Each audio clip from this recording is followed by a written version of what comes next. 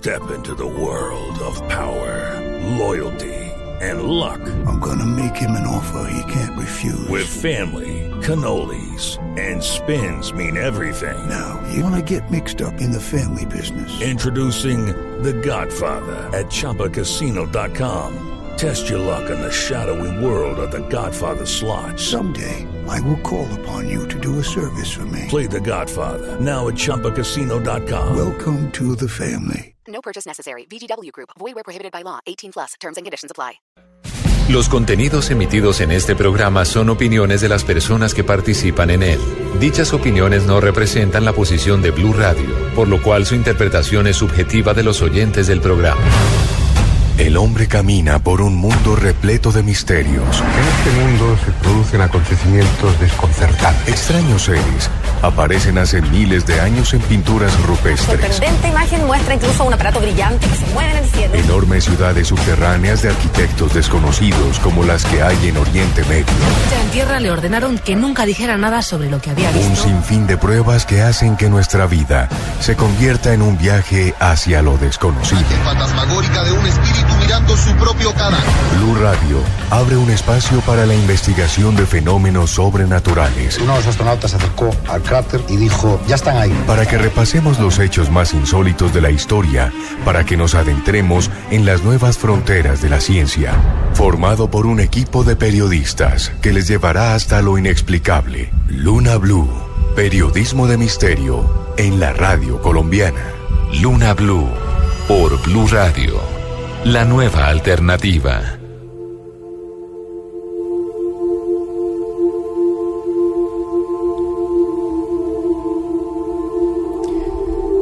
El día que menos lo esperemos, partiremos de este mundo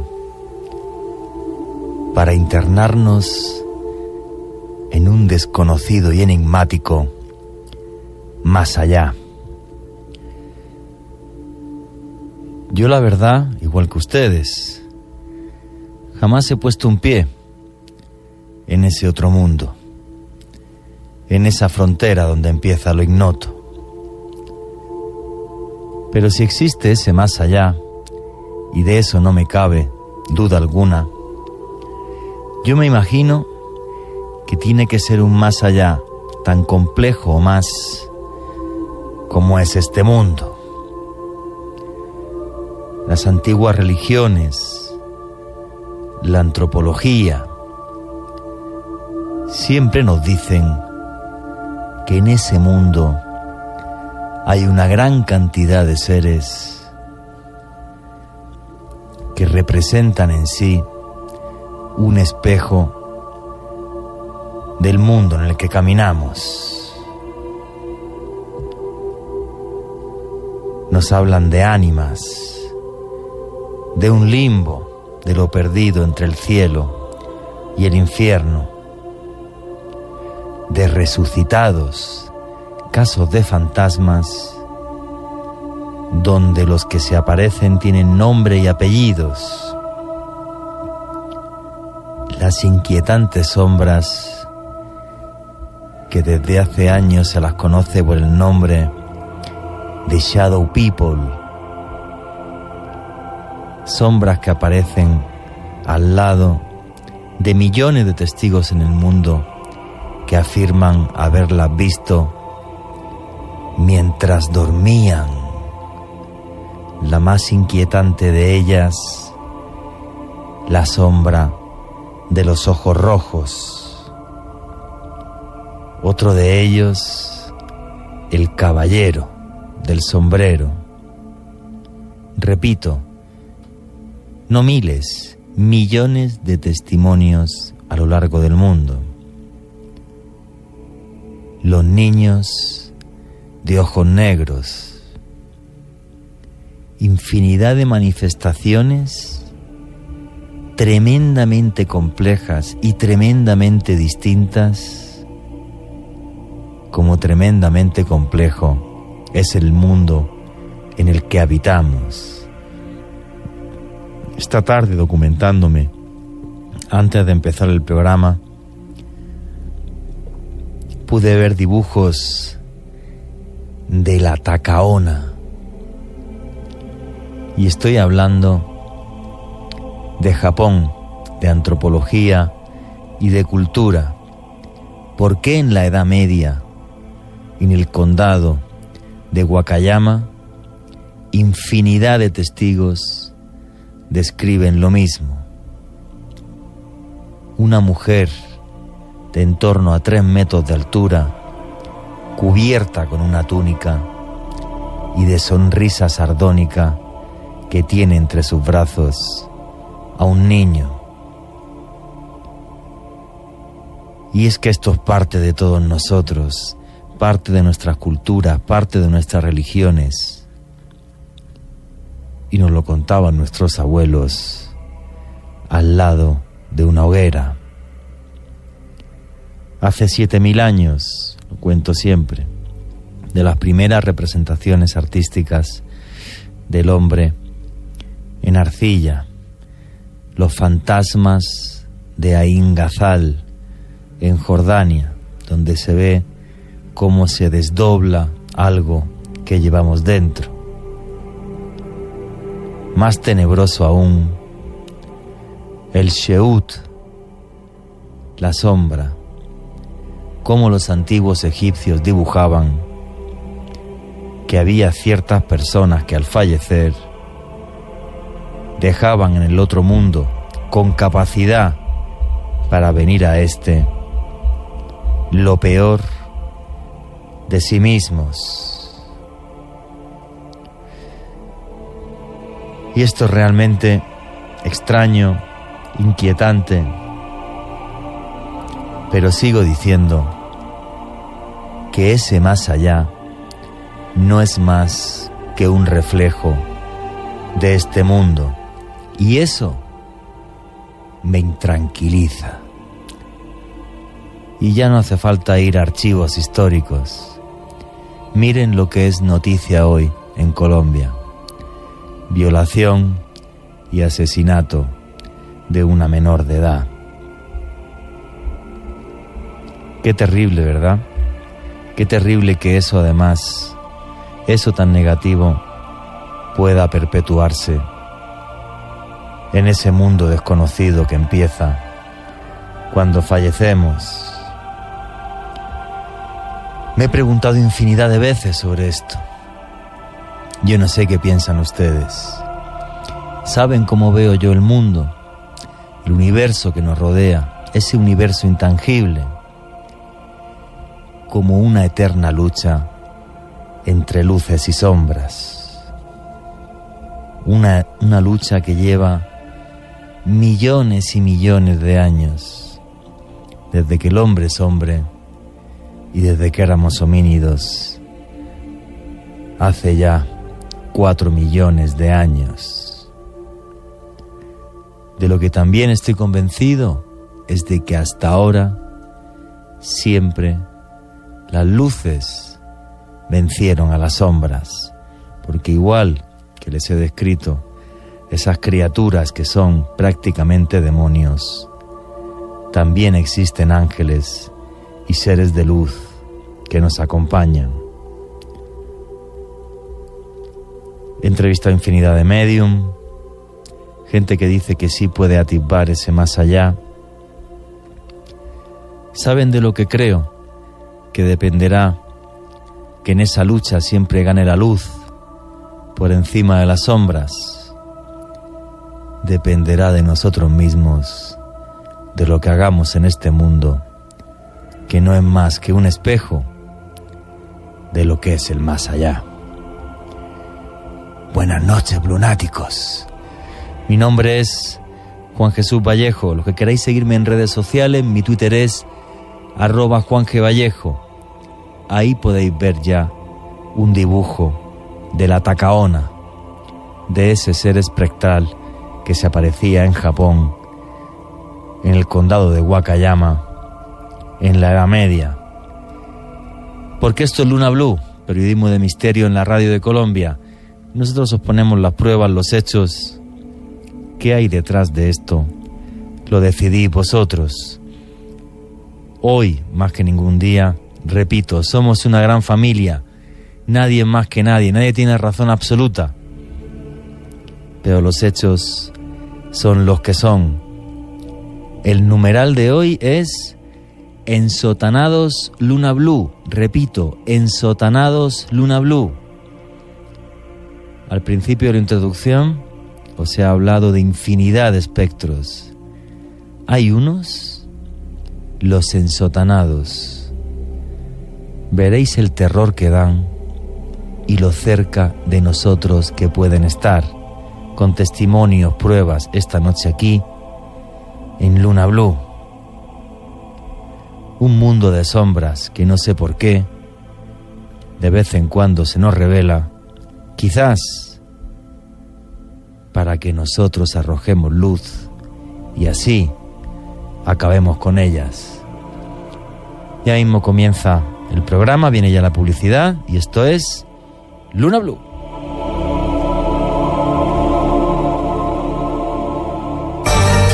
Luna BLU, periodismo de misterio en la radio colombiana. Luna BLU, de lunes a jueves a las 10 de la noche por Blue Radio, la nueva alternativa. ¿Qué tal una deliciosa torta? Unos ricos pastelitos, unas exquisitas galletas, un pan calientico, con harina de trigo, los farallones. Y es rico alimento, suave, rendidora, deliciosa y gustadora. Con el trigo de las mejores cosechas, harina Los Farallones. Calidad y rendimiento inigualable. Otro producto de Organización Solarte. ¿Cómo entender que el jugador más grande del mundo es una pulga? ¿Cómo entender que psicoterapeutas de pareja se divorcian? ¿Cómo entender que hacer reír es algo serio? ¿Cómo entender que en el Pacífico haya violencia? ¿Cómo entender la realidad en que vivimos? Escuche Blue Radio y su equipo de especialistas que le brindan todos los puntos de vista para que usted decida. Blue Radio, la nueva alternativa.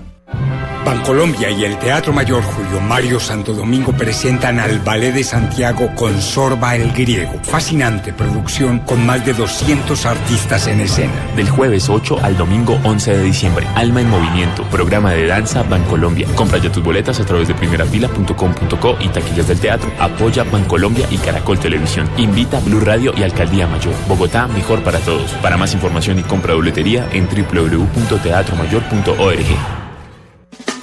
Esta es Blue Radio, la nueva alternativa.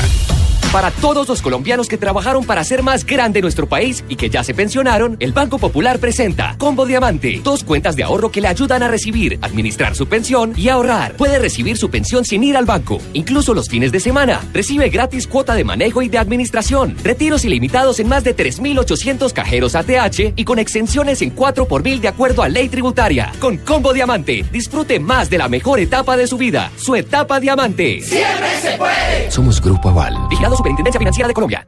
De lunes a jueves, de 10 a 12 de la noche, la nueva Luna BLU. Ahora mismo abrimos la puerta al misterio. Periodismo de misterio en la radio colombiana. Pero no solamente nos rodea, está dentro de cada uno de nosotros. Con Joana Arenas, periodista. Lo único que se atrevieron a decir era que tenían que seguir investigando, pero que no sabían explicar este fenómeno. Esteban Cruz, antropólogo. El bracamonte es una criatura oscura, una de las criaturas más oscuras de todos nuestros mitos, más oscura que la madre monte, más oscura que el silbón, más oscura que la mano perdida. Dirigida por Juan Jesús Vallejo, periodista y escritor que recorrió los 5 continentes. Pensamos que la crueldad es cosa de otros. Una visión del mundo a través de la curiosidad, con un equipo de investigadores que les acercará hasta la inquietante realidad de lo desconocido. Periodismo de misterio en la radio de Colombia. Luna BLU, por Blue Radio, la nueva alternativa.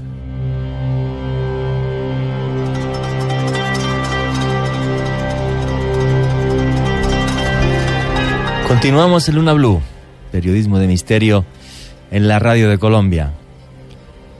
Hoy adentrándonos en ese mundo que nos rodea, que es invisible, pero que está ahí, en ese territorio desconocido para todos, que nos sorprende y que nos aterra. Señora Arena, buenas noches, ¿cómo estás? Buenas noches, Juan Jesús. Muy bien, iniciando esta semana, esta segunda semana de diciembre. Mire, Juan, el tema de hoy aterra y bastante. Es un misterio que no sabemos si está en el lado de la luz o en el lado de la sombra. Es un misterio que ni sabemos realmente cómo definir. No sabemos concretamente qué pueden ser estas misteriosas apariciones. No sabemos, de hecho... Eso, hay que decirle a la gente que vamos a hablar hoy de ensotanados. Sí, señor. Y esto de los ensotanados no es que se vean frailes fantasmales ni cosas así, no. Es, como comentaba en la intro, como el tema de la shadow people, de la gente sombra, que se aparece de determinadas formas, en concreto en el sueño. Y en este caso los ensotanados son unas figuras fantasmales de en torno a 3 metros de alto, que hay apariciones de ellos en todo el mundo.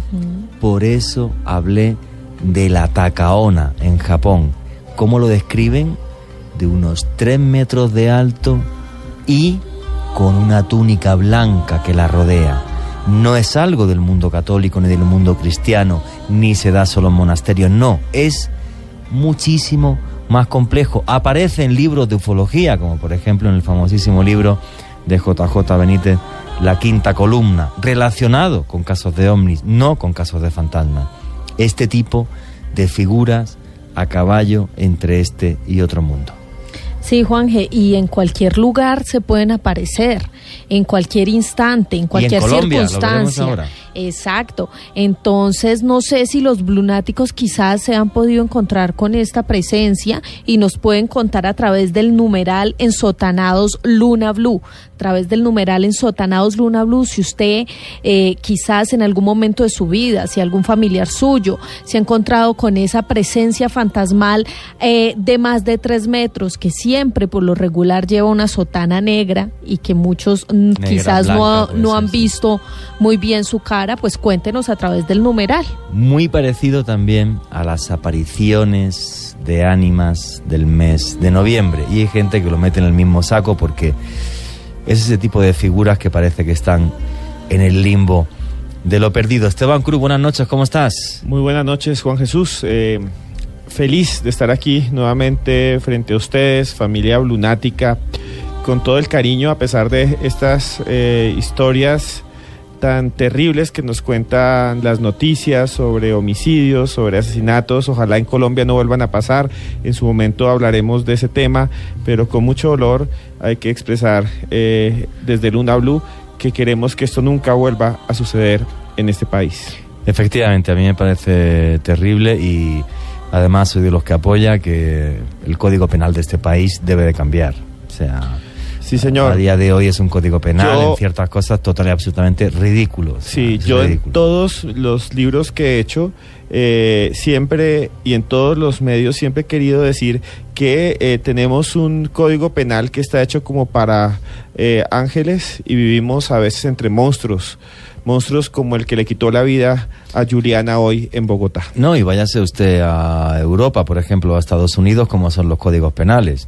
Nada que ver con el de este país. Un día podríamos hacer precisamente un programa sobre eso, además. No tiene nada que ver y las cosas duras hay que castigarlas duramente, efectivamente. Y esto sí lo quiero hacer rápidamente. Edgar Armando Cuchilla cumpleaños. Feliz cumpleaños, Edgar. Hace parte de la familia blunática. Y además de eso, quería decirles rápidamente a todos los blunáticos que estas historias son realmente dramáticas porque están en casi todas las culturas. Seres con capucha, altos, todos, es increíble. Cuando uno ve el folclore, estas criaturas aparecen en todas partes. Bueno, pues estamos hablando de seres que están a caballo entre este mundo y otra realidad. Una realidad inquietante que de vez en cuando se manifiesta y resulta bastante aterradora, porque no sé cómo enfocar este tipo de casos. Tienen que ver con la ufología, tienen que ver con lo puro y duramente sobrenatural, tienen que ver con lo paranormal. El caso es que hay infinidad de testigos y hoy tenemos la suerte de tener aquí a una persona, a una periodista que sí que ha investigado este tipo de casos a fondo, y no es ni más ni menos que Lourdes Gómez, que está por ahí ya. Buenas noches, Lourdes, ¿cómo estás? Buenas noches, encantada de estar con vosotros. Bueno, lo primero, Lourdes, ¿quién eres? ¿A qué te dedicas? Preséntate a todos los lunáticos que hay aquí en Colombia. Pues me llamo Lourdes Gómez, soy una periodista española a la que le apasiona investigar temas fronterizos del conocimiento, como puede ser ufología, parapsicología, enigmas históricos, este tipo de historias, ¿no?, que son un poco las que han sido impulsadas por nuestra curiosidad innata, ¿no?, esa curiosidad que nos ha hecho avanzar como especie. Yo creo que es muy importante este campo del misterio y por eso me dedico a estudiar este tipo de casos y espero compartir hoy con vosotros algunas de esas historias inquietantes, historias imposibles, pero que sin embargo, como tú sabes, querido compañero, están ahí. Bueno, quiero deciros a todos que vuestras preguntas a través del numeral Ensotanados Luna BLU, repito, numeral Ensotanados Luna BLU, las preguntas para Lourdes y por los que estamos aquí en la mesa. Esteban Cruz. Sí, Juan Jesús, y como habíamos dicho al comienzo del programa, estamos hablando de unas criaturas extrañas, unas apariciones o unas entidades que realmente, históricamente tal vez en Colombia no las conozcamos. Ya vamos a ver a profundidad, gracias a la invitada de hoy, qué son esas criaturas, pero yo les voy a contar en un rato un caso en Colombia y un caso histórico que generalmente no lo relacionamos, pero cuando ustedes lo escuchen, después de la explicación que nos van a dar, van a ver que es idéntico. Oye, buenísimo, no sabía que en Colombia había casos así. Lo que tengo claro, y esto yo lo relaciono un poco con este tipo nuevo de entidades que está apareciendo desde hace algunos años, como por ejemplo los Shadow People, la gente sombra, o como por ejemplo los famosos niños de ojos negros. Es algo que de repente aparece, que no es un fenómeno aislado. Además, Lourdes ha entrevistado a muchas personas, que vamos a escuchar los audios, y además son casos tremendamente aterradores, pero son de un tipo de entidades que se manifiestan, pues eso, que están a caballo entre una realidad y otra, se manifiestan y no tenemos claro ni cuáles son sus intenciones, ni siquiera por qué están entre nosotros. Sí, que además son espectrales, que tienen una misma estética, como si estuvieran metidos en una secta. O sea, es que es lo extraño, como si fuera una cofradía, una especie de hermandad de este tipo de criaturas, porque todas y en varios tiempos y en varias culturas las describen de forma similar, y eso es lo inquietante. Efectivamente, que es una realidad muy palpable que tenemos ahí. Primera pregunta, Lourdes. ¿Qué son los ensotanados? ¿Qué es esto de los ensotanados? ¿Y por qué tuviste interés por esto? ¿Te lo encontraste por casualidad como investigadora? ¿O fue algo que en la zona en la que tú vives, que es una región que se llama Extremadura, en España, que hace frontera con Portugal, son casos que aparecen mucho por aquella zona? ¿Cómo fue que te interesaste por esto y qué son los ensotanados? Pues yo me interesé por el caso de los ensotanados a raíz de la lectura de algunos libros, como por ejemplo La quinta columna de Juan José Benítez, ¿no? Juan José Benítez es el padre, el pionero del periodismo del misterio, de los reporteros que se dedican a estas cosas, a estos asuntos en España, y él en ese libro publicó una serie de casos que a mí me inquietaron y me impactaron mucho, y además algunos de ellos ocurrían, como bien dices, en la comunidad a la que pertenezco, Extremadura, y en concreto, y ahora iremos desgranando, pues en la zona de Las Urdes, una zona pues donde hay mucha leyenda, una zona donde se gestan muchos de estos casos. Aparece pues todo esa suerte, ¿no?, de seres que describía Juan José Benítez en La quinta columna.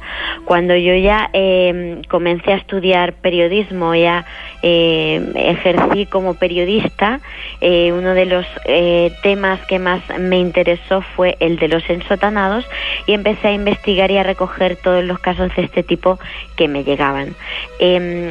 Contestando a tu pregunta, ¿qué son los ensotanados? Bueno, pues son la aparición de unos seres de altura exagerada y cubiertos con una especie de sotana, con una especie de túnica, que es la túnica esta es, pues de ahí procede su nombre, ¿no?, el de ensotanados. Y además, pues hay muchos testigos, y no solo en tiempos recientes o en las últimas décadas. Se registran casos de ensotanados hasta en literatura, hasta en textos pertenecientes a la época romana. En la época romana ya aparecían, que no lo sabía. Efectivamente, y además han estado ahí desde siempre. Lo único que han ido mutando de nombre, pues según la psicología del testigo que los ha ido observando en cada momento. Pero estos seres fantasmales que no se dan la vuelta, que les ves no caminando sino deslizándose, que tienen una altura inusitada y visten esos ropajes negros y largos, llevan viéndose pues desde tiempos inmemoriales. Mira, hay un experto francés que se llama Claude Lecotex, tiene libros maravillosos sobre las apariciones medievales. Él es profesor de literatura y lengua germánica y él ha estudiado en profundidad los relatos de aparecidos en la literatura y en el imaginario medieval, como os decía. Sí. Y en uno de sus libros él dice que hay una conexión entre los aparecidos y los gigantes, porque en los relatos de muertos medievales en muchos casos aparecen junto a gigantes negros como la pez. Así es como se describen. Y además, por ejemplo, hay que decir que en los países germánicos el conductor del llamado cortejo infernal es un ser gigantesco. Por lo tanto, ahí vemos píldoras, ahí vemos notas que ya nos hablan de seres gigantescos asociados con la muerte, con los aparecidos desde época medieval. Una pregunta, Lourdes, o sea, esos seres gigantescos que serían también ya ensotanados o no, o sea, serían seres de varios metros y detrás llevan como cortes de ánimas en la mitología germánica, pero serían ya ensotanados o no, simplemente seres muy altos y con tez negra. Como los shadow people, como la gente sombra. En algunos casos ensotanados y en otros casos no. También hay que tener en cuenta una cosa muy importante cuando nos enfrentamos a este tipo de casos, y es que lo que analizamos es el relato de los testigos, ya sea escrito, ya sea hablado, ya sea reciente o pertenezca, como lo que acabamos de describir, a época medieval. Por lo tanto, no estamos describiendo una aparición, estamos contando lo que los testigos dicen haber visto. Lo sorprendente es que coincide y que tienes muchos puntos de similitud en muchos casos, en muchos testimonios de personas. Por lo tanto, no sabemos si juega un papel importante la descripción que hacen los testigos, porque pueden decir que es un ser gigantesco. Exacto, Lourdes, yo le quería contar lo siguiente. Yo revisando para este programa entre los archivos históricos de Colombia, sí encontré un dato que es igual a lo que usted está diciendo. Y lunáticos, esto es increíble, con el numeral Ensotanados Luna BLU. Prepárense a escuchar este relato y quiero que ustedes me digan qué piensan. Hay una ciudad de Colombia que se llama Tunja. Tunja fue una ciudad muy importante en la colonia porque ahí estaban la mayoría de los grupos indígenas muiscas, como Bogotá. Eran los dos principales centros de civilización de los chipchas, de los muiscas. En 1659, españoles construyeron un convento gigante, de los más grandes de la ciudad. Eran los agustinos, el convento de San Agustín. El gobierno se los quitó y lo volvió una cárcel. Y las crónicas dicen que algo raro pasaba en este panóptico de Tunja, que para los que están en Boyacá, un saludo grandísimo, Gata Lunática, que es de allá.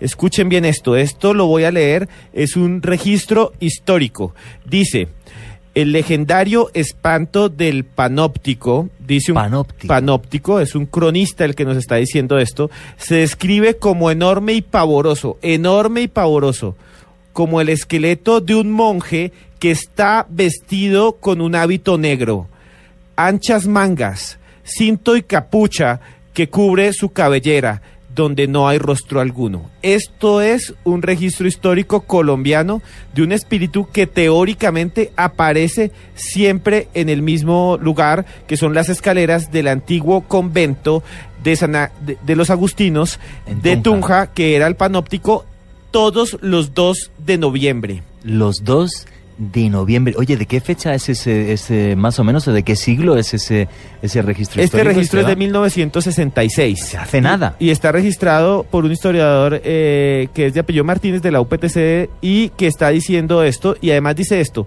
que cuando él llegaba cambiaba el ambiente. Escuchen bien. aparecía todos los 2 de noviembre al doblar las campanas de la ciudad. Bajaba llenando el ambiente de un frío sepulcral y dejando la gente completamente consternada que se le interpusiera en su espectral camino. Wow, me has dejado a cuadro. No tenía ese tipo de referencias aquí en Colombia. Muchas gracias, profesor Cruz, como siempre. Es usted un crack. Numeral Ensotanados Luna BLU, por favor, sigan escribiendo. Aquí ya está escribiendo Nos Fregamos y todos, entonces sigan, por favor.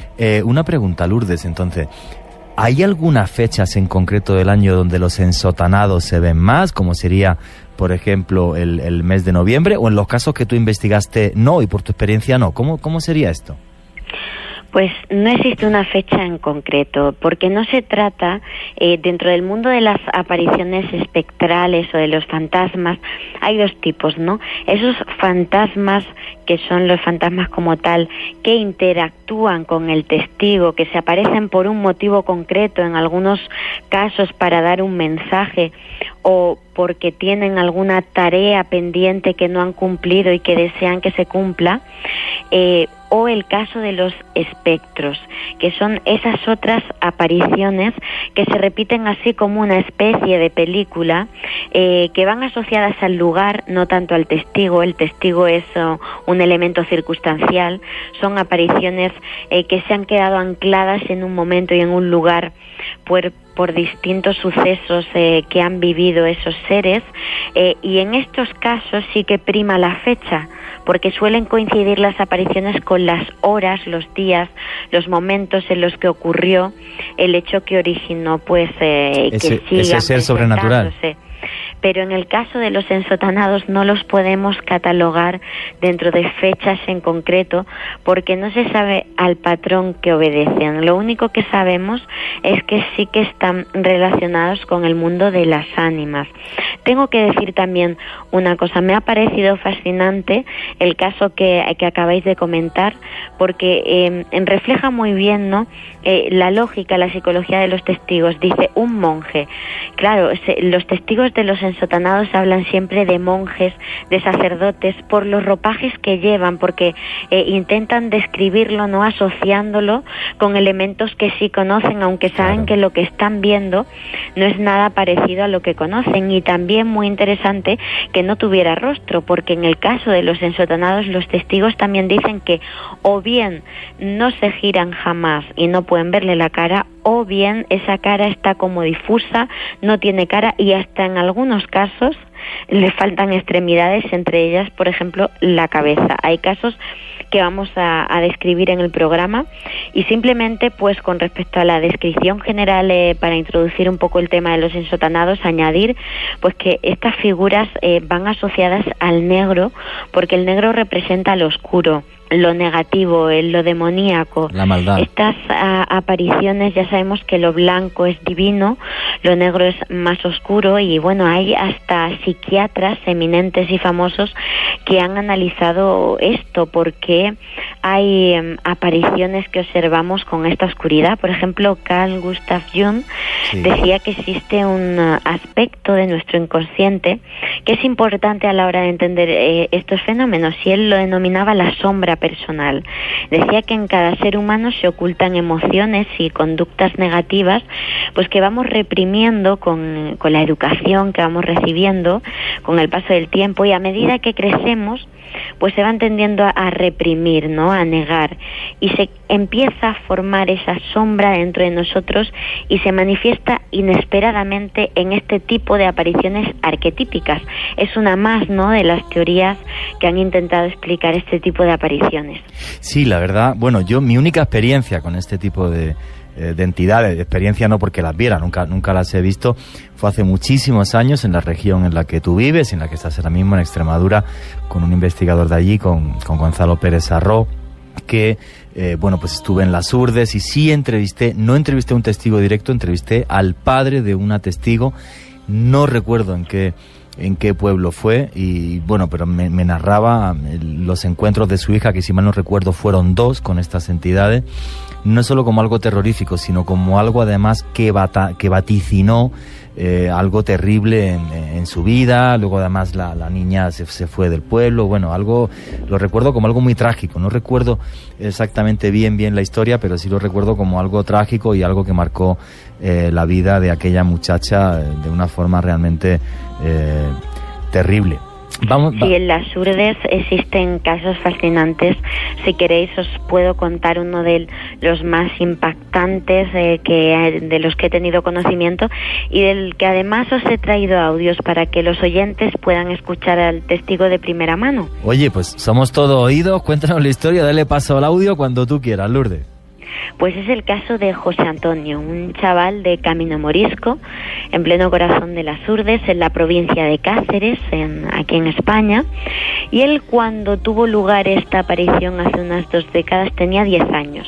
Y una cosa muy buena, desde mi punto de vista, que da mucha calidad a este testimonio, es que no solo observó él la aparición, sino que estaba en compañía de un amigo que vio exactamente lo mismo. Fueron Ellos dos.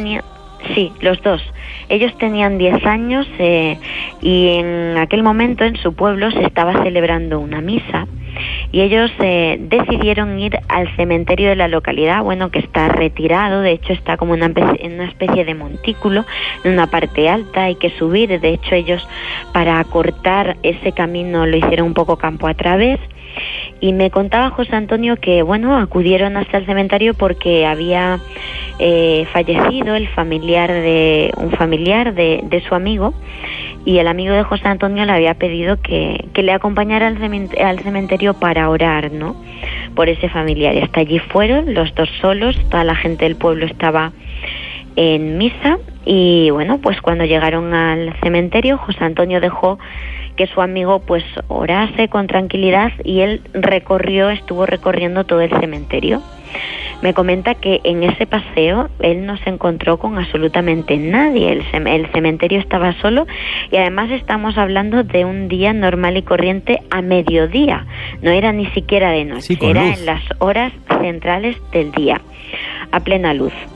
Y entonces pues José Antonio se estaba ahí entreteniendo viendo el cementerio, y bueno, cuando terminó su amigo decidieron marcharse, y como os decía, para ahorrar tiempo, en vez de ir por el camino, pues fueron un poco campo a través, y cuando llevaban escasos pasos recorridos, pues se preguntaron, el amigo le preguntó a José Antonio: oye, ¿hemos quedado la puerta cerrada?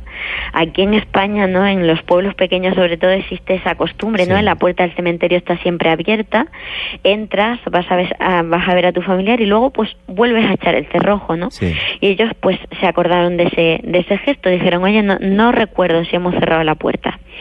Como os digo, habían recorrido escasos pasos cuando de repente se giraron, y en la puerta del cementerio, a pocos metros, se encontraron con lo imposible, y si queréis lo escuchamos el primer corte de Ensotanado negro 1, ¿verdad? Sí. Nos dimos la vuelta, porque le dije yo: oye, hemos cerrado la puerta.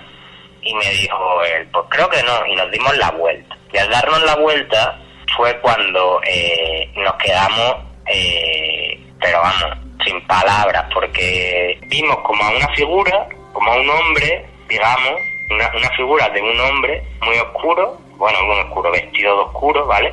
Pues era un hombre, lo que parecía un hombre vestido de oscuro, muy alto y de espaldas frente a la puerta del cementerio. O sea, una visión aterradora en plena luz del día. ¿Me puede repetir el nombre del pueblo, de la localidad en la que sucedió? Camino Morisco. Camino Morisco. Qué cosa más espantosa relacionado con el tema del cementerio y con un olvido. Fijaros también qué detalle, porque los símbolos de lo que suceden para mí son tremendamente importantes. Y tenemos aquí un antropólogo a mi lado, y es: no echo el cerrojo de donde están los muertos, de donde están los espíritus de los que se fueron, no cierro la puerta y dejo como una especie de vía abierta, no sé qué, y de repente, a plena luz del día, que es lo que me parece además más espectacular. Y segundos después de haber iniciado la marcha, se giran y allí en la puerta de espaldas está esta aparición. Terrorífico, auténticamente terrorífico. Y además lo que estamos escuchando es de una criatura que no sabemos su origen, que se aparece un momento a otro, pero escuchen bien esto.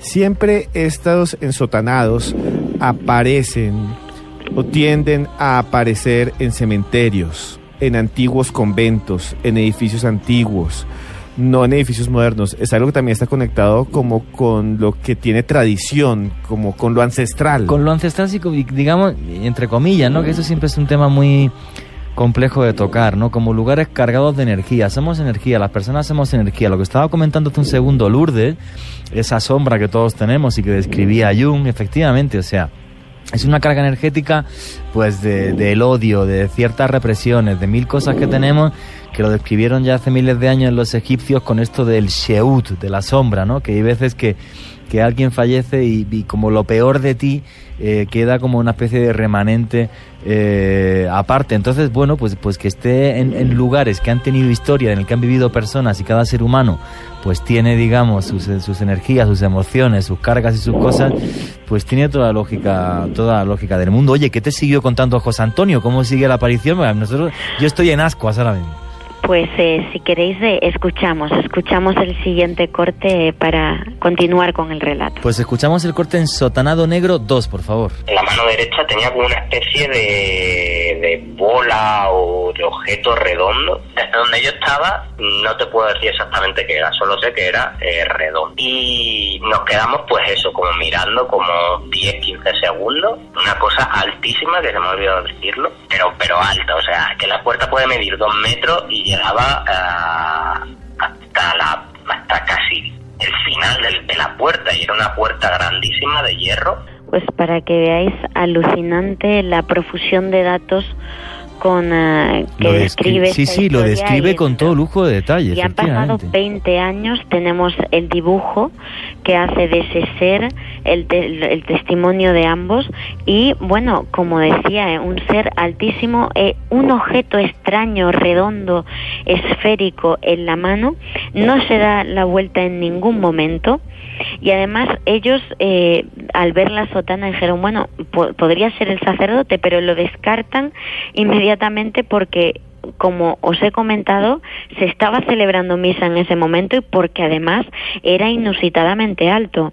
Si continuamos escuchando, si queréis, el último corte para ver cómo termina. Quiero comentar que el dibujo que nos ha enviado Lourdes de José Antonio está en el Twitter, en @JuanGVallejo, en @CruzEscribiente, en @JArenasB y en @Luna BLU Radio. Oye, por cierto, antes del corte, ¿cuál es tu Twitter para la gente que quiera seguirte, Lourdes?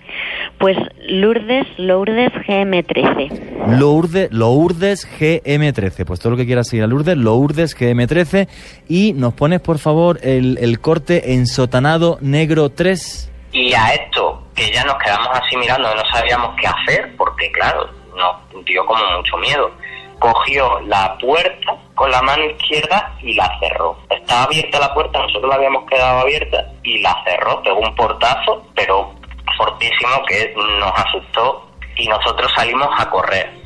Tremendo. Salieron como alma que lleva el diablo, sin mirar atrás. Llegaron rápidamente a la plaza del pueblo, contaron a todos los que se encontraron lo que les acababa de ocurrir, y varias personas del pueblo de Camino Morisco fueron inmediatamente hasta el cementerio para ver si encontraban a ese ser, pero no hallaron rastro de nada parecido. Y además recordemos que José Antonio dice que estuvo recorriendo todo el cementerio mientras esperaba a su amigo y no se cruzó con nadie. Han pasado 20 años y el recuerdo sigue nítido en su memoria, y lo que hace tan rico este caso es que fueran 2 testigos, y lo que decimos siempre, que en testigos de lugares tan dispares coincidan tantos datos, haya tanta profusión de datos con similitud, ¿no? En el caso de los ensotanados. Oye, una pregunta, Lourdes. ¿La gente del pueblo, cuando regresó al cementerio, encontró la puerta cerrada, como si eso además tuviera, no sé, capacidad física de mover objetos y de cosas? Que eso también me aterraría todavía más.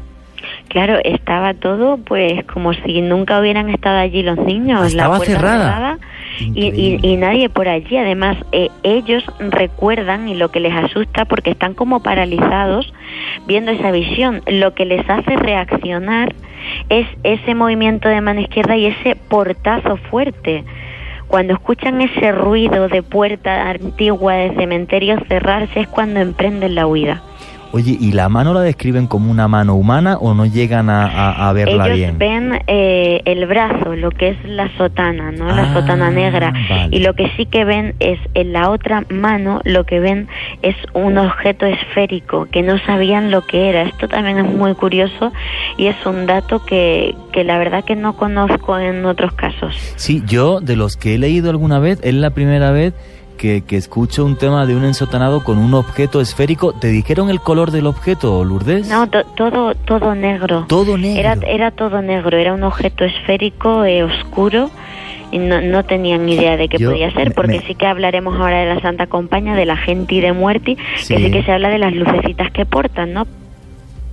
Bueno, la verdad, yo no sé vosotros, lunáticos, yo tremendamente impactado con la historia que nos está narrando Lourdes, y con este testimonio tenéis ya el dibujo del testigo en @yearenasb, en @cruzescribiente y en @juangevallejo.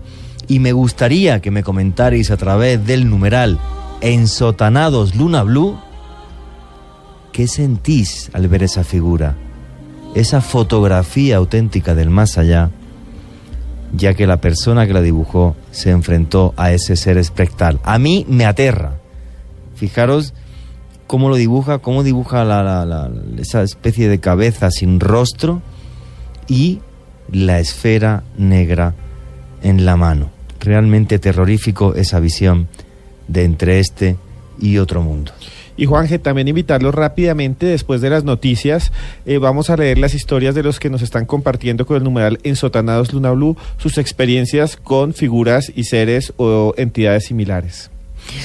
Bueno, señores, pues en la segunda hora muchísimo más. Lourdes sigue allí en España esperando para continuar la entrevista. Vuestros comentarios a través del numeral Ensotanados Luna BLU. Y esto es Luna BLU. Luna BLU. Periodismo de misterio en la radio colombiana.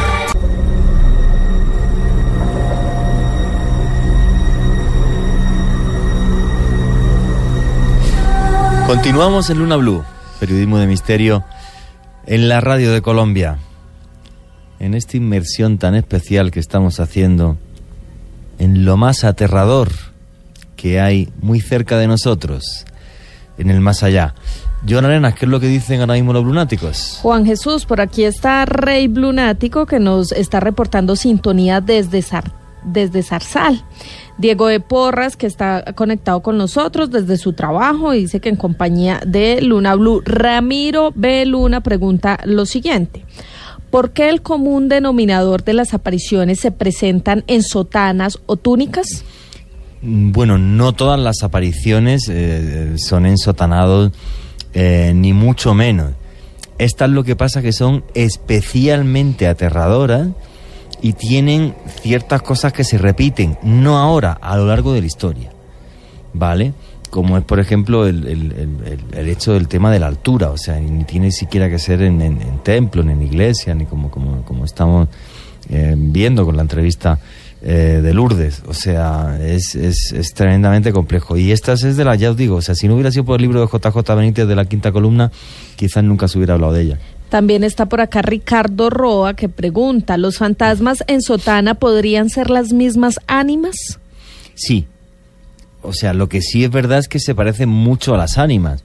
Y también es cierto que es como el arquetipo de fantasma. Uh-huh. Esa especie, el ghost típico, ¿no? Que aparece como con la sábana y tal. Es verdad, es ese espectro que se desfigura y no queda claro exactamente si es masculino o femenino. Simplemente se le ve así de aterrador. Juan Jesús, y mire que Beto Ordóñez nos envía una imagen de un antiguo grupo de rock, una ilustración que está en la portada de Halloween. Ay, buenísimo. Que se llamaba Keeper of the Seven Keys, que es el guardián de las 7 llaves, y es idéntico, incluso con la esfera, en con el rostro que no se ve, y es de un grupo de metal de los años 80. Oye, qué curioso este lunático. Oye, qué buen dato nos ha dado. Buenísimo. Se repite, continuamente se repite. También está por acá John A. Vargas, que nos escucha junto a su hermano desde Torujillo, en el Valle. Jorge Luis, un saludo para él, que nos escucha en Barranquilla. Blunático dice lo siguiente: cuando vivía en Segovia, vi por la ventana en el lugar donde se extendía la ropa una silueta blanca que no tenía cabeza. Eso sí que sería un ensotanado. ¿Está hablando de Segovia, España, o hay un Segovia aquí Segovia, en Colombia? Segovia es donde queda, en Antioquia, debe ser, ¿no? Sí, Segovia, Antioquia, creo. Santiago también nos cuenta su historia. Dice: nuestros abuelos describieron hace muchos años seres parecidos a los ensotanados en montañas de Córdoba, Quindío. Fausto dice que gracias a su hijo @SantiagoCor97 por recomendarme este buen programa de las noches de Colombia. Es la primera vez que los escucho. Pues un saludo para Fausto, y para su hijo. Un fuerte abrazo y bienvenidos a la familia Blunática. Juan Jesús, vea, Reptiloide Hebreo, siguen los Blunáticos con el numeral Ensotanados Luna BLU. Sigan por favor tuiteando. Nos envía otra portada de un disco, esta vez de Led Zeppelin, y aparece otra vez la misma figura ensotanada. Increíble. Con una luz en la mano derecha. Estoy viendo ahora mismo la portada. Oye, buenísimos los datos que nos envían. Muchas gracias, Reptiloide Hebreo. Adriano Campo: en una finca a las afueras de Cali vi una sombra con una sotana. Lo más aterrador fue que al rato sonaron unas cadenas. Fijaros qué cantidad de testimonio. Yo tengo aquí Dani Obando y me dice: tuve la oportunidad de ver a aquella sombra con gabardina, sombrero y ojos rojos. En vez de caminar, levitaba. ¿Qué es? No puedo decirlo, y pienso que también los blunáticos, a través del numeral Ensotanados Luna BLU, ¿qué pensáis que son? Yo estoy convencido, obviamente, de que son manifestaciones del más allá. Pero es que el más allá es tan tremendamente complejo, amigos. Sí, Juan Jesús, mire, Researcher nos escribe: ¿son los ensotanados malos o tal vez quieren dar algún mensaje? A mí, y esto sí es totalmente subjetivo, me parece algo tremendamente aterrador y negativo.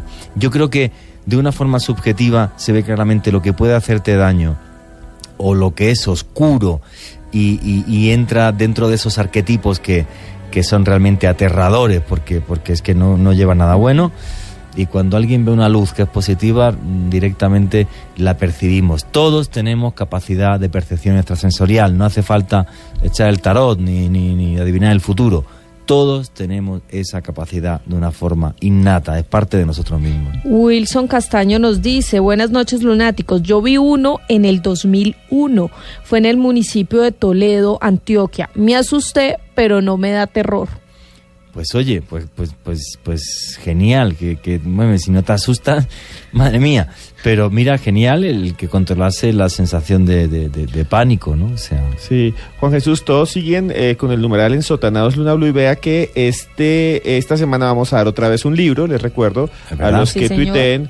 El jueves, como siempre, repartiremos el jueves festivo, que aunque sea festivo, estaremos aquí haciendo Luna BLU. Aquí nosotros estamos siempre al pie del cañón, efectivamente. A quienes estén aquí en Twitter activos y con las cosas más originales, los tweets más originales. Oscar Sandoval nos dice: sí, señores, Segovia queda en Antioquia, y además se dice que ahí hay un montón de brujas y hay una tradición de brujas de Segovia. Es verdad, Segovia es el pueblo de las brujas de toda la vida en Antioquia, completamente cierto, sí, no recordaba. Luis Bonilla pregunta: ¿de dónde viene el término ensotanado? Pues obviamente, ¿de qué llevan sotana? Rodolfo Parra dice: estos ensotanados tienen algo que ver con la caracterización de la muerte en sotana. Es también un arquetipo, es que es algo que está no solo en el más allá, sino dentro de cada uno de nosotros. Es como, por ejemplo, aquí estoy viendo una pregunta de Mr. Correa: ¿qué relación hay entre estos ensotanadados con sectas satánicas?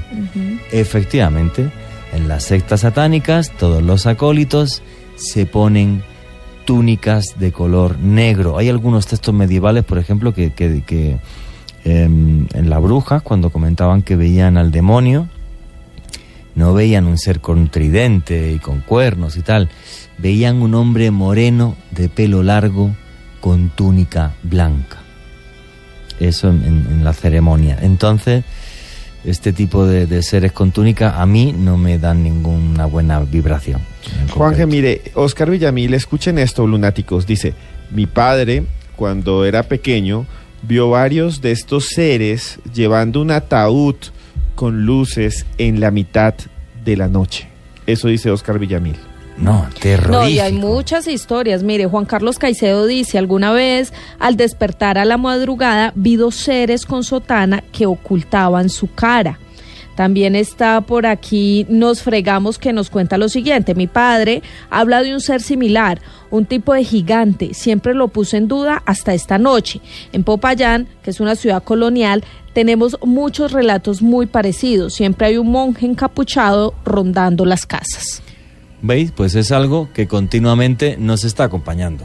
Miren, escuchen esto, lunáticos que están con el numeral Ensotanados, Luna BLU, que además queremos que ahí también, si usted ha visto una aparición así, no sé por qué, si la ha tenido cerca, escríbala ahí por el Twitter y ahora en un rato vamos a comentarlo. Claro, sí. Por favor, nos encantaría, cualquiera, si alguno alguna vez ha tenido alguna de estas apariciones, por favor, que nos lo comente a través del numeral Ensotanados, Luna BLU, le pedimos el teléfono y le llamamos, pero ya. Y resulta, Juan Jesús, que todo lo que ha escrito Lourdes y lo que hemos hablado del objeto en la mano, también tiene que ver con uno de los mitos colombianos. Miren que muchas de estas entidades, de estas criaturas, de estos aparecidos, toman nombres distintos de acuerdo a la cultura, pero tienen características similares. Ese es el caso que tenemos acá en Antioquia, un lugar que usted conoce. Voy mucho, mi mujer es de allí, obviamente. En Antioquia hay un mito que es muy antiguo y que incluso en los desfiles de las leyendas y en algunos parques, los lunáticos que nos escuchan en Medellín y el resto del país que conoce este tema lo van a reconocer.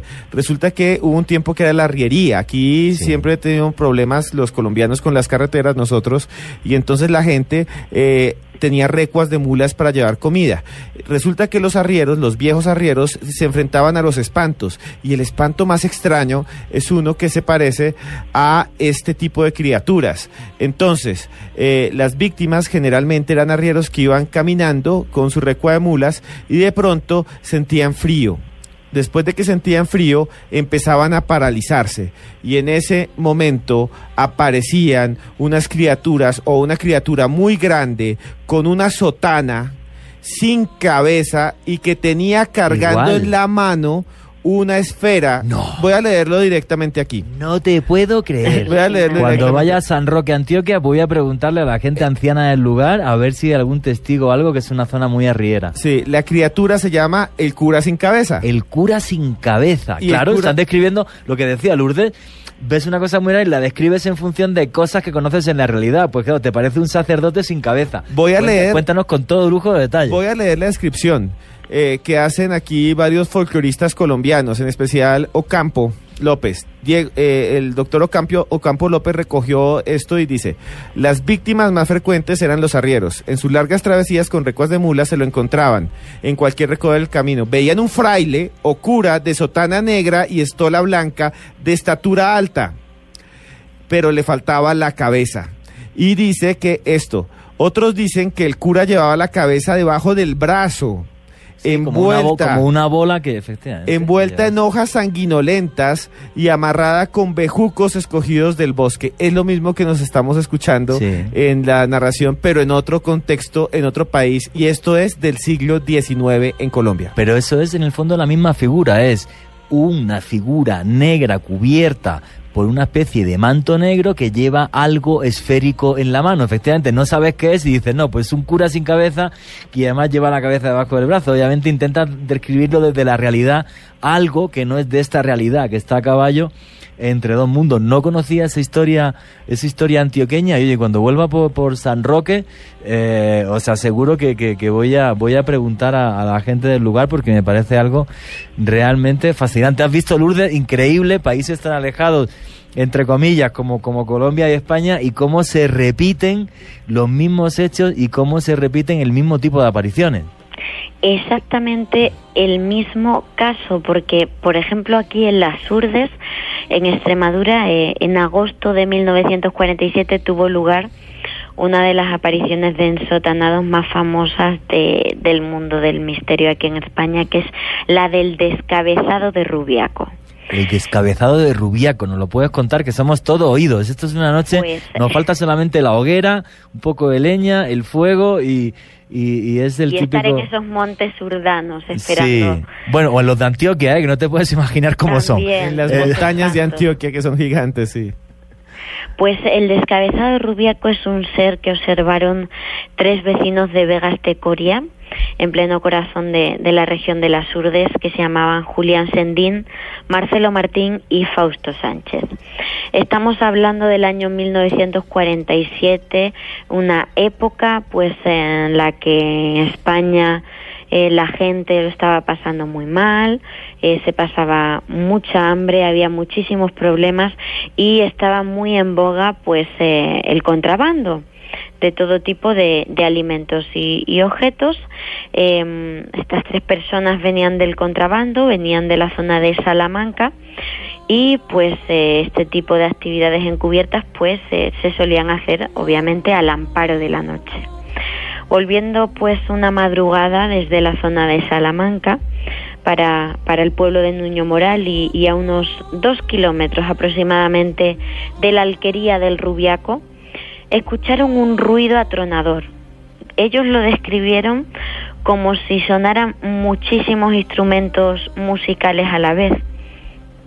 Y justo acompañando a ese ruido, observaron que delante de ellos apareció por el camino una figura gigantesca de más de 2 metros de altura, sin cabeza y con las piernas, con la figura oscuras.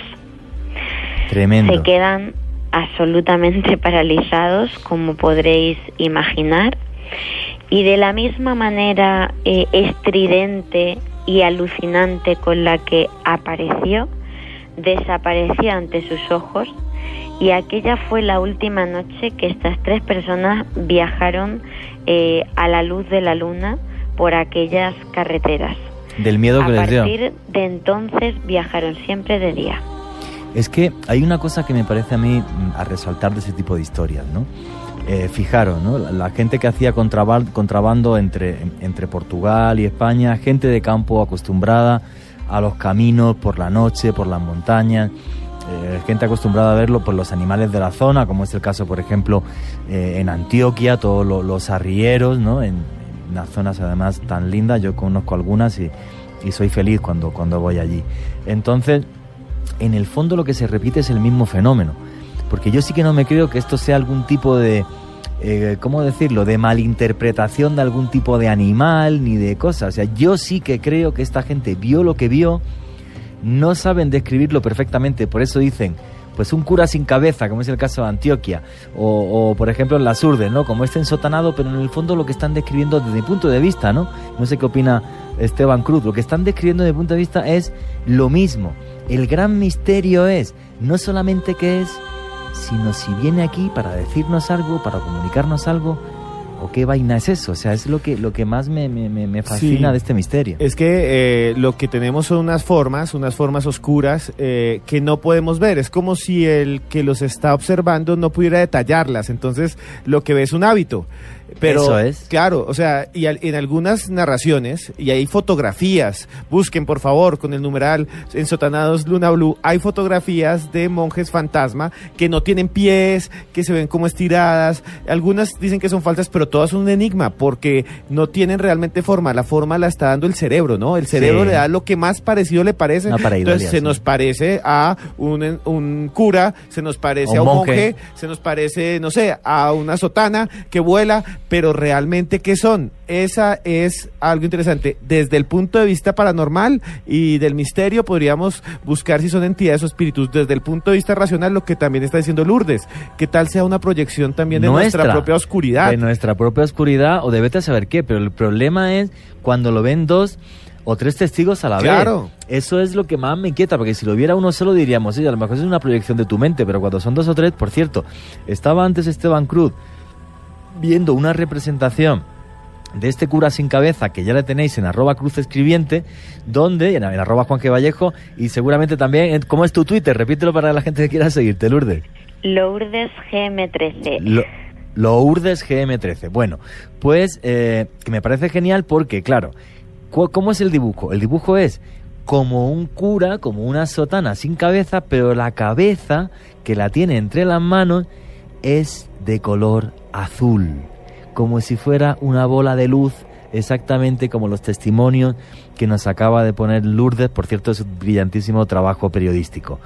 Entonces, claro, es lo que está diciendo Esteban, tú haces con tu mente una pareidolia, o sea, ves eso, no sabes qué es, dices, pues un cura sin cabeza y la cabeza es brillante y de color azul.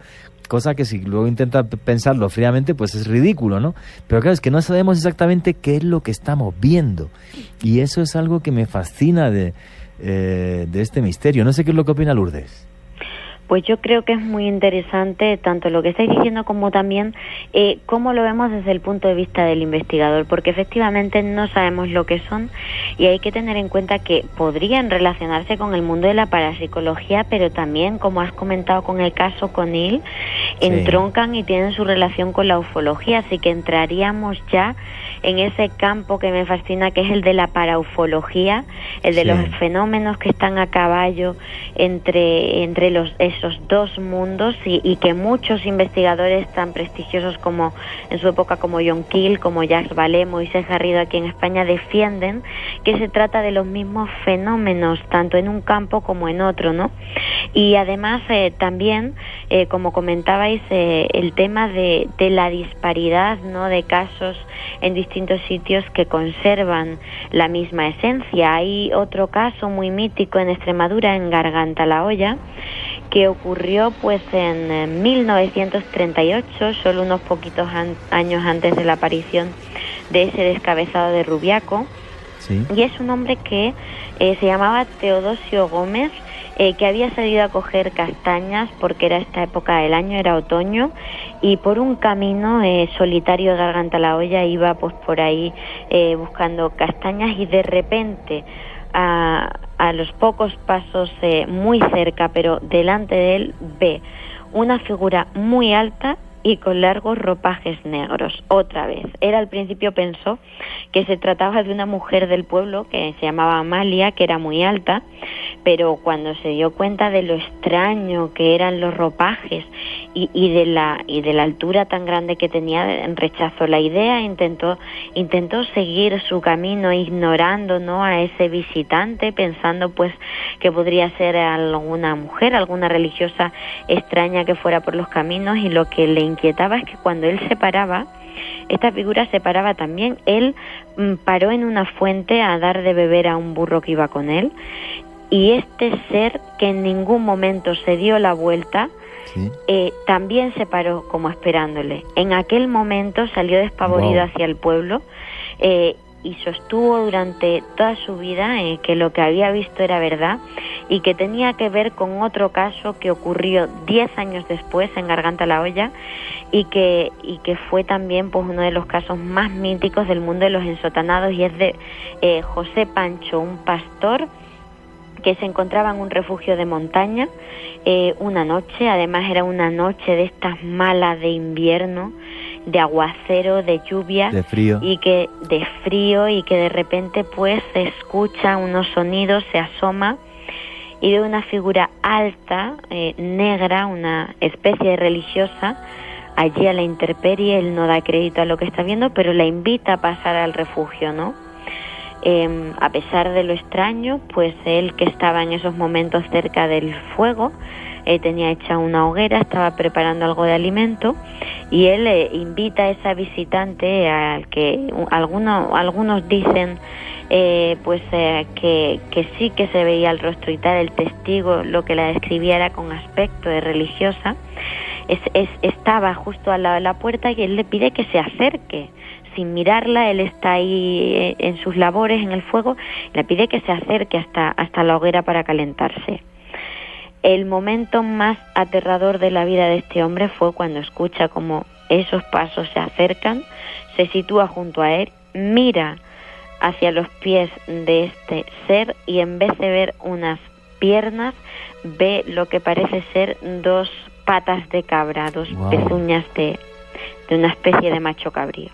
Es la típica aparición medieval de la famosa bruja o del mismísimo Satanás, en el sentido además de que una de las pruebas que se hacía para buscar brujas, lo he comentado aquí alguna vez, por ejemplo, pues era echar harina, de que las mujeres con los faldones tan grandes no se le veían los pies y decían que si era una bruja que dejaba las huellas como si fuera de pezuñas de cabra. Harina y no azúcar. Nada de azúcar para sacar espíritus. El tema del azúcar sería para un diabético. Lourdes no lo entiende, un día se lo contaremos. Todos con el numeral, sí, todos con el numeral Ensotanados Luna BLU. Aquí en esta noche estamos subiendo fotografías e imágenes en @JuanGVallejo, en @Yarenasb, en @CruzEscribiente y también ustedes. Y por aquí los lunáticos me decían que hay más historias en Colombia y sí, mire, Lourdes, esa historia que usted nos cuenta también se parece a una historia colonial. Escuche ver esto, Juan Jesús. Cerca a Bogotá hay un pueblito que casi nadie conoce. Ese pueblito se llama San Francisco de Sales. San Francisco de Sales. Es un pueblo muy pequeño. Un saludo a todos los que sean de esa región de Cundinamarca. Queda a 55 kilómetros de Bogotá, pero las carreteras pues son como un poco, y se demora uno 1 hora y media, hora y 45 en llegar. Y en este pueblo, que es muy pequeño, yo recuerdo que fui alguna vez porque hay un yacimiento arqueológico que es una gran piedra. Es una piedra que tiene petroglifos, o sea que tiene dibujos de los antiguos muiscas, sí. Pero escuche bien esto, todos los pobladores dicen cuenta esta historia. En esa zona, que es el Cerro de Santa Elena, vivía un cacique que se llamaba Mamancaba, en el tiempo Mamavaca también, o Mamancaba, cualquiera de los dos nombres, en el tiempo de la colonia. Y una noche él estaba con su esposa, la esposa del cacique, caminando por la región y vio un resplandor que iluminó el cielo, sí. Que cruzó el cielo e iluminó un lugar. Se fue caminando donde cayó y llegó a la piedra que había ahí, una piedra gigante que es el símbolo en parte de este municipio. La piedra estaba abierta en dos y adentro salía luz, y lo que había en el centro era una criatura gigante sin cabeza, con forma de fraile, que estaba haciendo una especie de ceremonia frente a un altar de oro.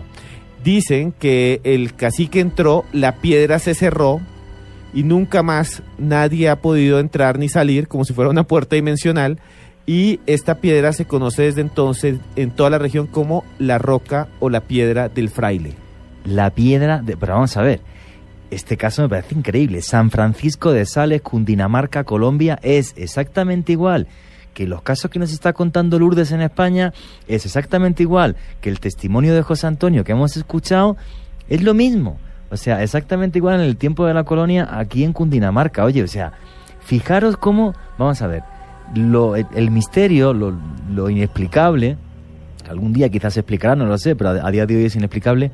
Lo inexplicable nunca es único, siempre se repite, en todos los tiempos, en todas las épocas y en todos los lugares del mundo. Y estoy convencido que si nos fuéramos a China y nos pusiéramos a indagar, encontraríamos este tipo de seres que además son mucho más ancestrales que cuando hemos hablado, si me apuras, de los shadow people, o hemos hablado de los niños de ojos negros, o de ese tipo de cosas, ¿no? Me parece fascinante la labor de periodismo, en este caso, que está haciendo Lourdes allá en España, y la que hace Esteban Cruz aquí con la antropología, que la antropología lo que hace es ponernos encima de la mesa, efectivamente, ese tipo de historias y la veracidad que tienen. Antes se convertían en leyenda, hoy la gente se las calla por miedo a que le digan que está loca. Qué pena. Y además, esta piedra que queda en este pueblo colombiano, dicen los habitantes del pueblo que por la noche a veces ven luces alrededor de esta piedra, que algunos piensan que en algún momento se va a volver a abrir para volver a sacar el oro,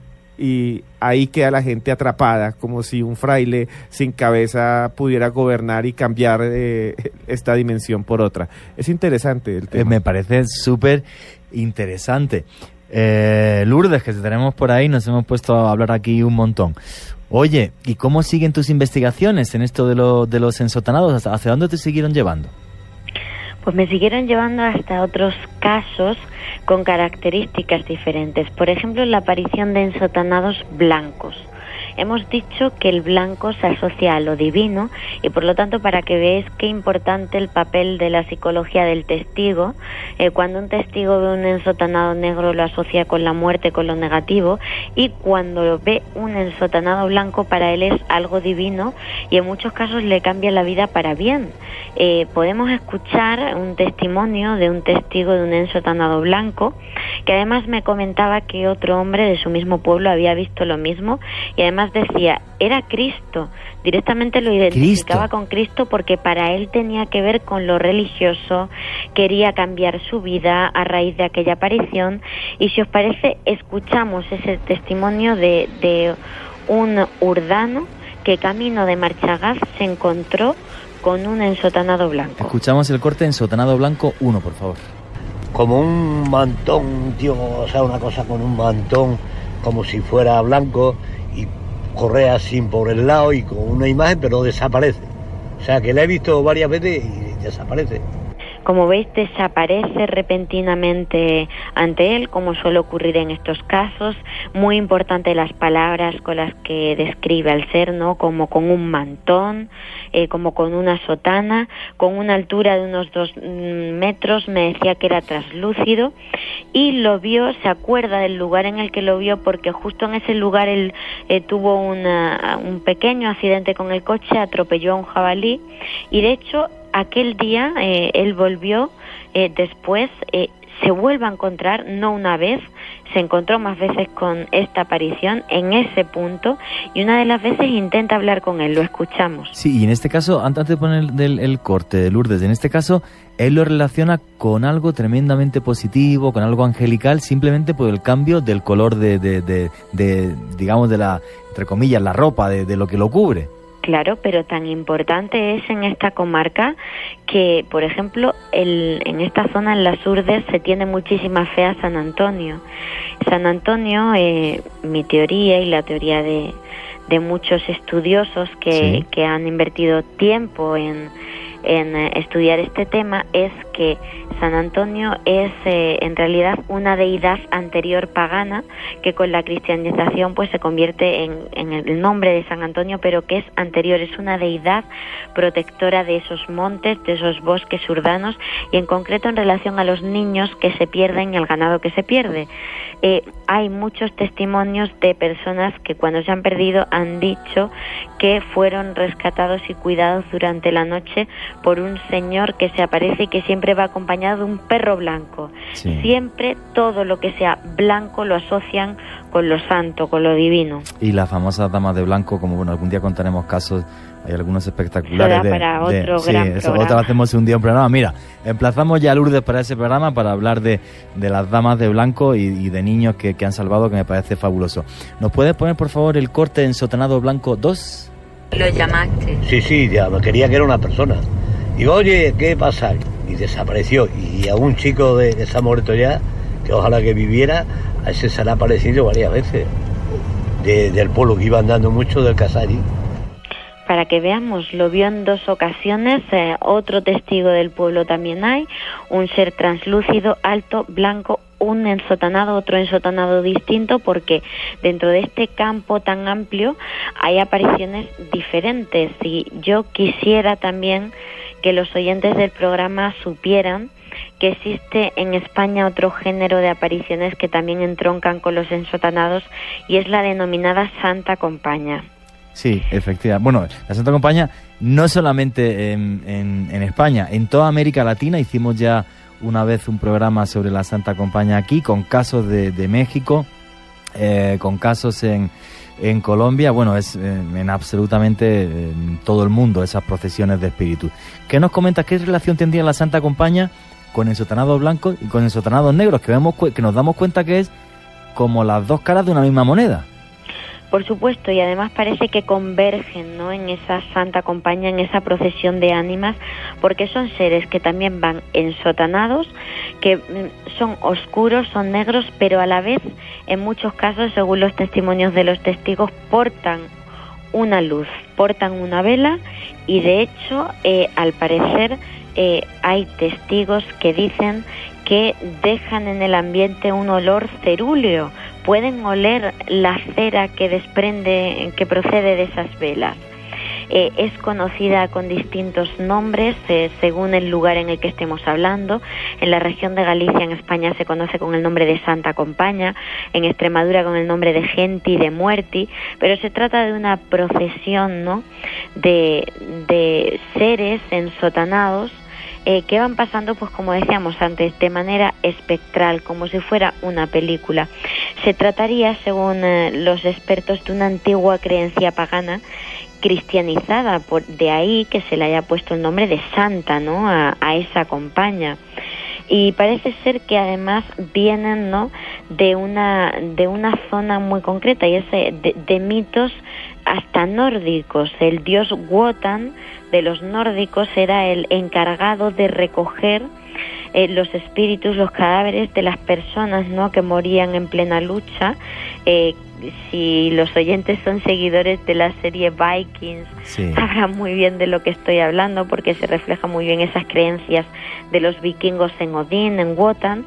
Parece ser que de ahí, de ese dios alto, de ese dios tan grande que iba a recoger esos espíritus, esos espectros, parece ser que de ahí se exportó el mito por distintos lugares del mundo hasta llegar a zonas como España, ¿no? Y es que eso es muy curioso, en el sentido de que efectivamente los vikingos lo que hablaban es que cuando alguien fallecía, era Wotan el que recogía tu alma y llevaba al Valhalla, y a Wotan lo representan efectivamente como un ensotanado negro, que es el que va recogiendo el alma de los que lucharon, y va al Valhalla el alma del guerrero que murió o con la espada en la mano o manchado de sangre, efectivamente, que era parte de la religión vikinga. Y es que, Juan Jesús, esto de la Santa Compañía, que sería como le diríamos aquí en español, es algo un poco aterrador, porque ya no es un ensotanado,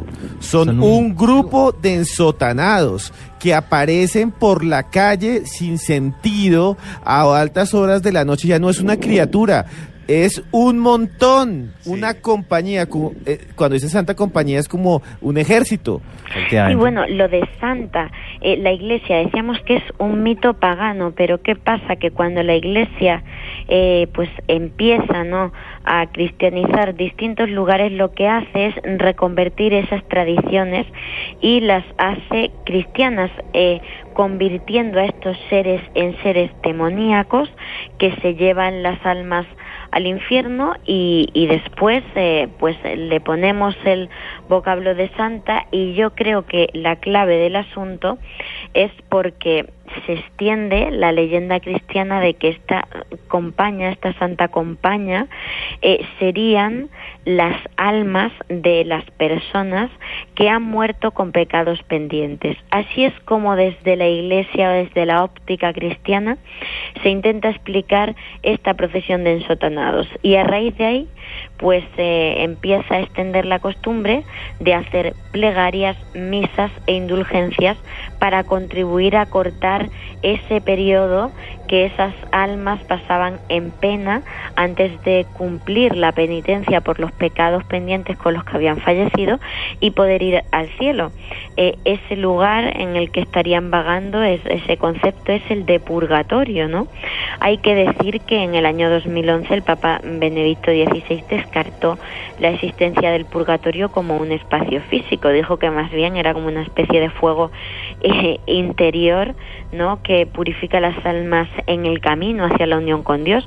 Pero hay que decir que la creencia durante muchos siglos en el purgatorio como un espacio físico ha estado muy relacionada con estas procesiones de ánimas, y ha causado terror, pavor, y que muchas personas hayan contribuido con mucho dinero, con muchas misas y muchas indulgencias para evitar que sus seres queridos pasaran con este trance. De hecho, todavía persiste en muchos lugares de España, entre ellos mi región, Extremadura, la costumbre de que las mujeres pidan por las ánimas benditas del purgatorio para que no se aparezcan, para que no sufran y para que no pues puedan asustar a las personas en su peregrinar. Y tenemos un corte de audio, si queréis, para escuchar la comitiva de ánimas de un pueblo en concreto, que es el pueblo de mi familia, Pasarón de la Vera, donde las mujeres siguen saliendo en tiempo de difuntos varios días, van por todas las esquinas de todas las calles del pueblo pidiendo por las ánimas al amparo de la noche, en completo silencio. Si alguien se encuentra con ellas, van tocando una campanita por las ánimas.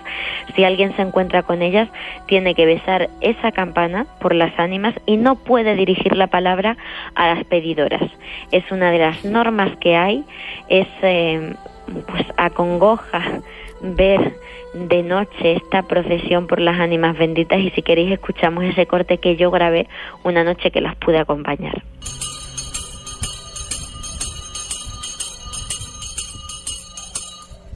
Haced bien por las benditas ánimas del purgatorio, por el amor de Dios.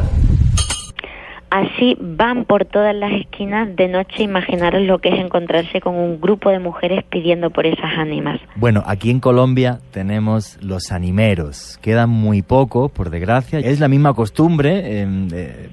Lo que aquí no se hace es besar la campana. Sí va el animero, recorre todas las calles del pueblo, y aquí en América Latina se hace en Ecuador y en Colombia. Por lo menos que yo sepa, solamente en Ecuador y en Colombia. Quedan cada vez menos animeros, pero a día de hoy sigue exactamente igual aquí en el país. Para ir cerrando ya la entrevista, Lourdes, primero felicitarte por ese trabajo periodístico tan excepcional que has hecho y que has compartido con nosotros esta noche. Y como última pregunta, y sé que esta es la pregunta del millón, ¿y esto qué es? ¿O qué puede haber detrás? Aunque tu opinión sea completamente subjetiva, como la nuestra, Lourdes, pero claro, o sea, son proyecciones de nuestra mente, es algo que está ahí, nunca sabremos qué es. ¿Está realmente relacionado con la muerte, como es el primer caso que tú nos pones encima de la mesa? El caso de José Antonio, que ve como esa figura espectral cierra la puerta con gran fuerza. Después de tus investigaciones y de tu recorrido periodístico, Lourdes, ¿qué opinión subjetiva, qué crees que puede haber detrás de esto? Pues compañeros, a mí me ocurre algo que suele ocurrir a las personas que se involucran mucho por un tema, y es que cuanto más te metes en el asunto, más dudas tienes, ¿no? Lo que está claro es que un misterio siempre lo es desde el punto de vista de la sociedad que lo analiza. Yo estoy segura que en un futuro, no sé si cercano, lejano, hablamos de milenios o de siglos, tendremos más datos, pero para eso hace falta investigación. Sabemos que estos temas suelen estar muy defenestrados. Sí. Si estos casos se observan de manera individual, en muchos casos a la persona se la puede tachar de loca.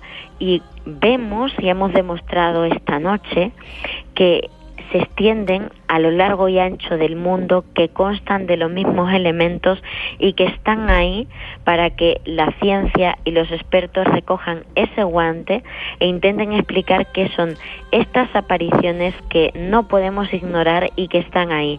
Yo creo que lo que debemos sacar, la enseñanza que debemos sacar en claro de todo esto, es ser humildes, porque tenemos un desconocimiento tremendo sobre el mundo que nos rodea. Creo que existen múltiples realidades, que la ufología y la parapsicología están muy unidas. A mí un libro que me cambió la vida fue Pasaporte a Magonia de Jacques Vallée, sí, donde yo descubrí que las vírgenes del ayer son las hadas del mañana, que se trata de los mismos fenómenos que van mutando de nombre dependiendo del testigo y de la época, y que forman parte de ese arquetipo, de ese inconsciente que tenemos, que en este mundo racional parecemos ignorar, pero que sin embargo, y como se demuestra en programas tan maravillosos como el vuestro, están ahí desafiándonos. Oye, Lourdes, muchísimas gracias por compartir esta noche con nosotros. Nos ha dado una lección de periodismo. Estamos todos aquí felices. Por favor, vuestras preguntas y comentarios a través del numeral Ensotanados Luna BLU. Por última vez, ¿cuál es tu red social en Twitter para la gente que quiera seguirte?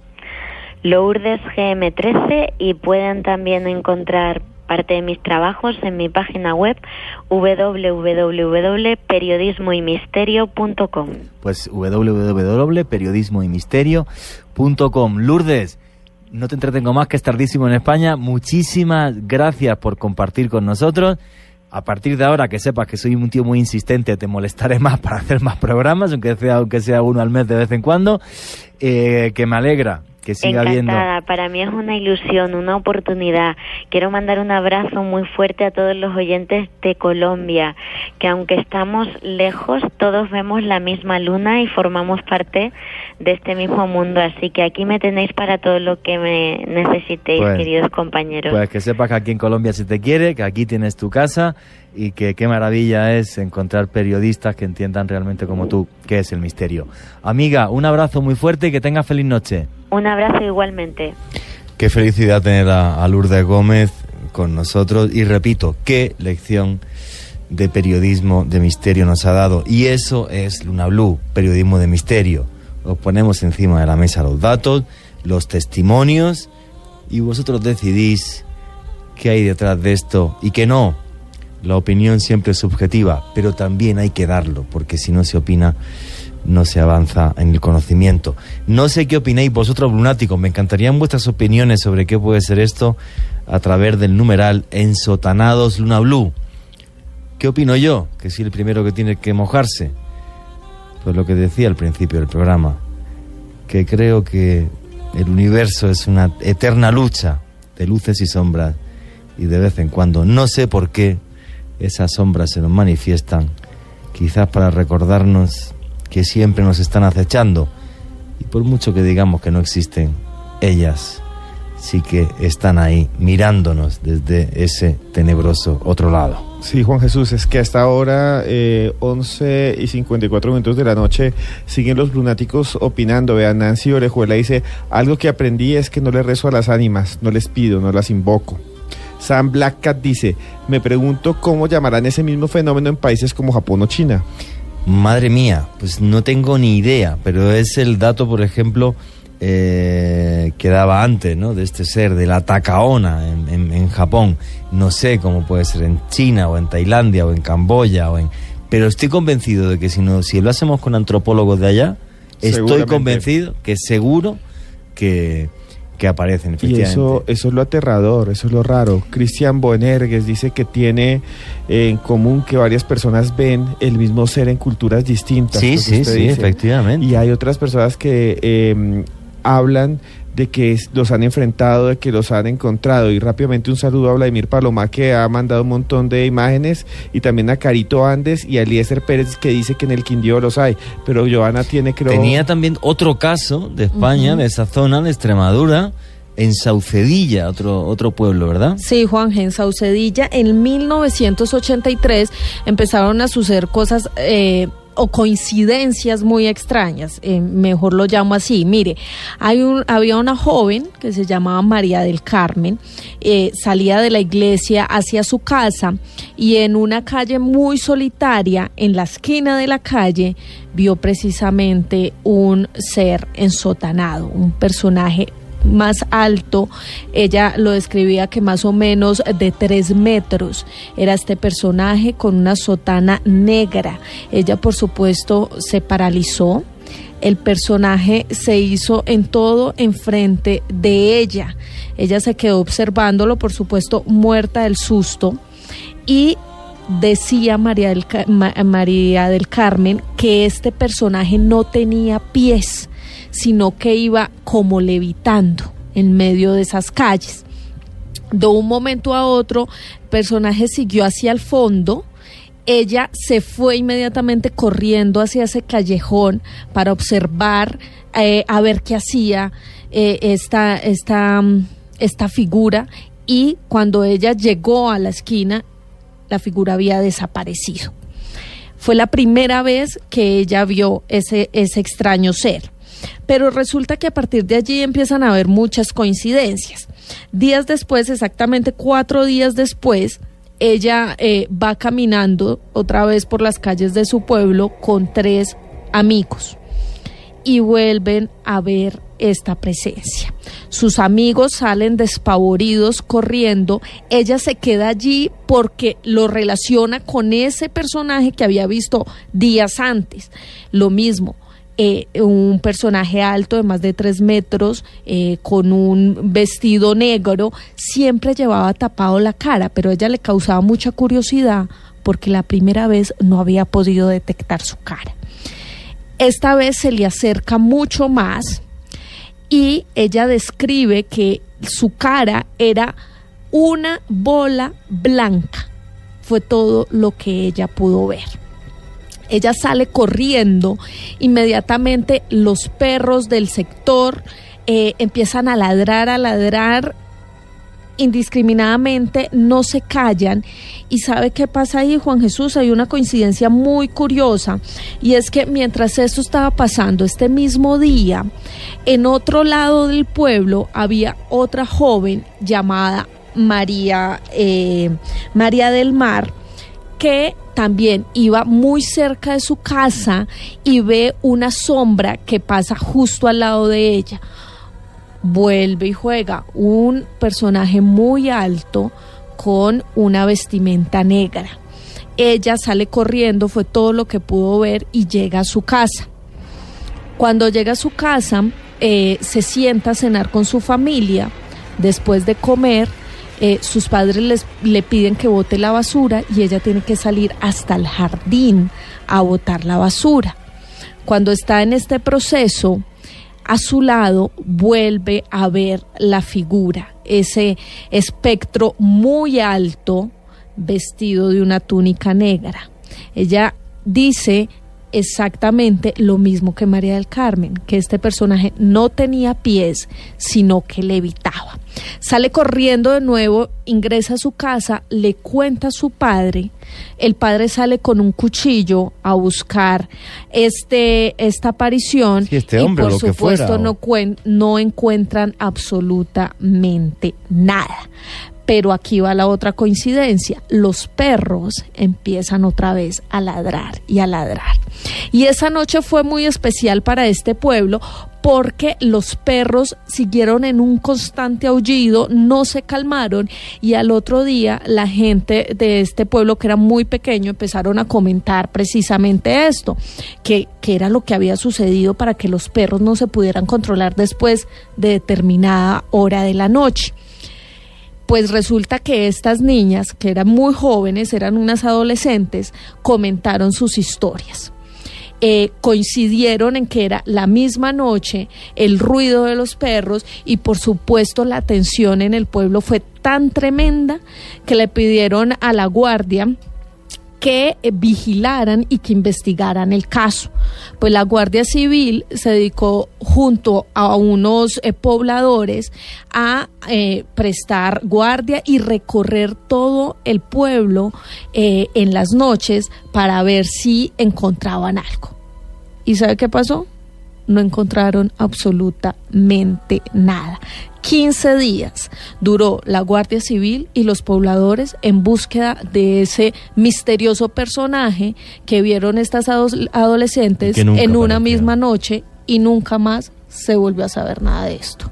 No, ese caso es tremendo, además genialmente investigado por Gonzalo Pérez Arró, un periodista de la zona que yo conozco, gran persona y grandísimo investigador. Juanje, antes de irnos, déjeme saludar a Isabela, claro, Torrenegra, y decir que todos los lunáticos de Barranquilla son los que nos hacen estar aquí estas noches, y todos los de Colombia, pero hoy en Barranquilla... Sí, en Barranquilla es increíble en redes sociales. Y Puerto Colombia. Bueno, y también el ECARE, que estuvo... Sí.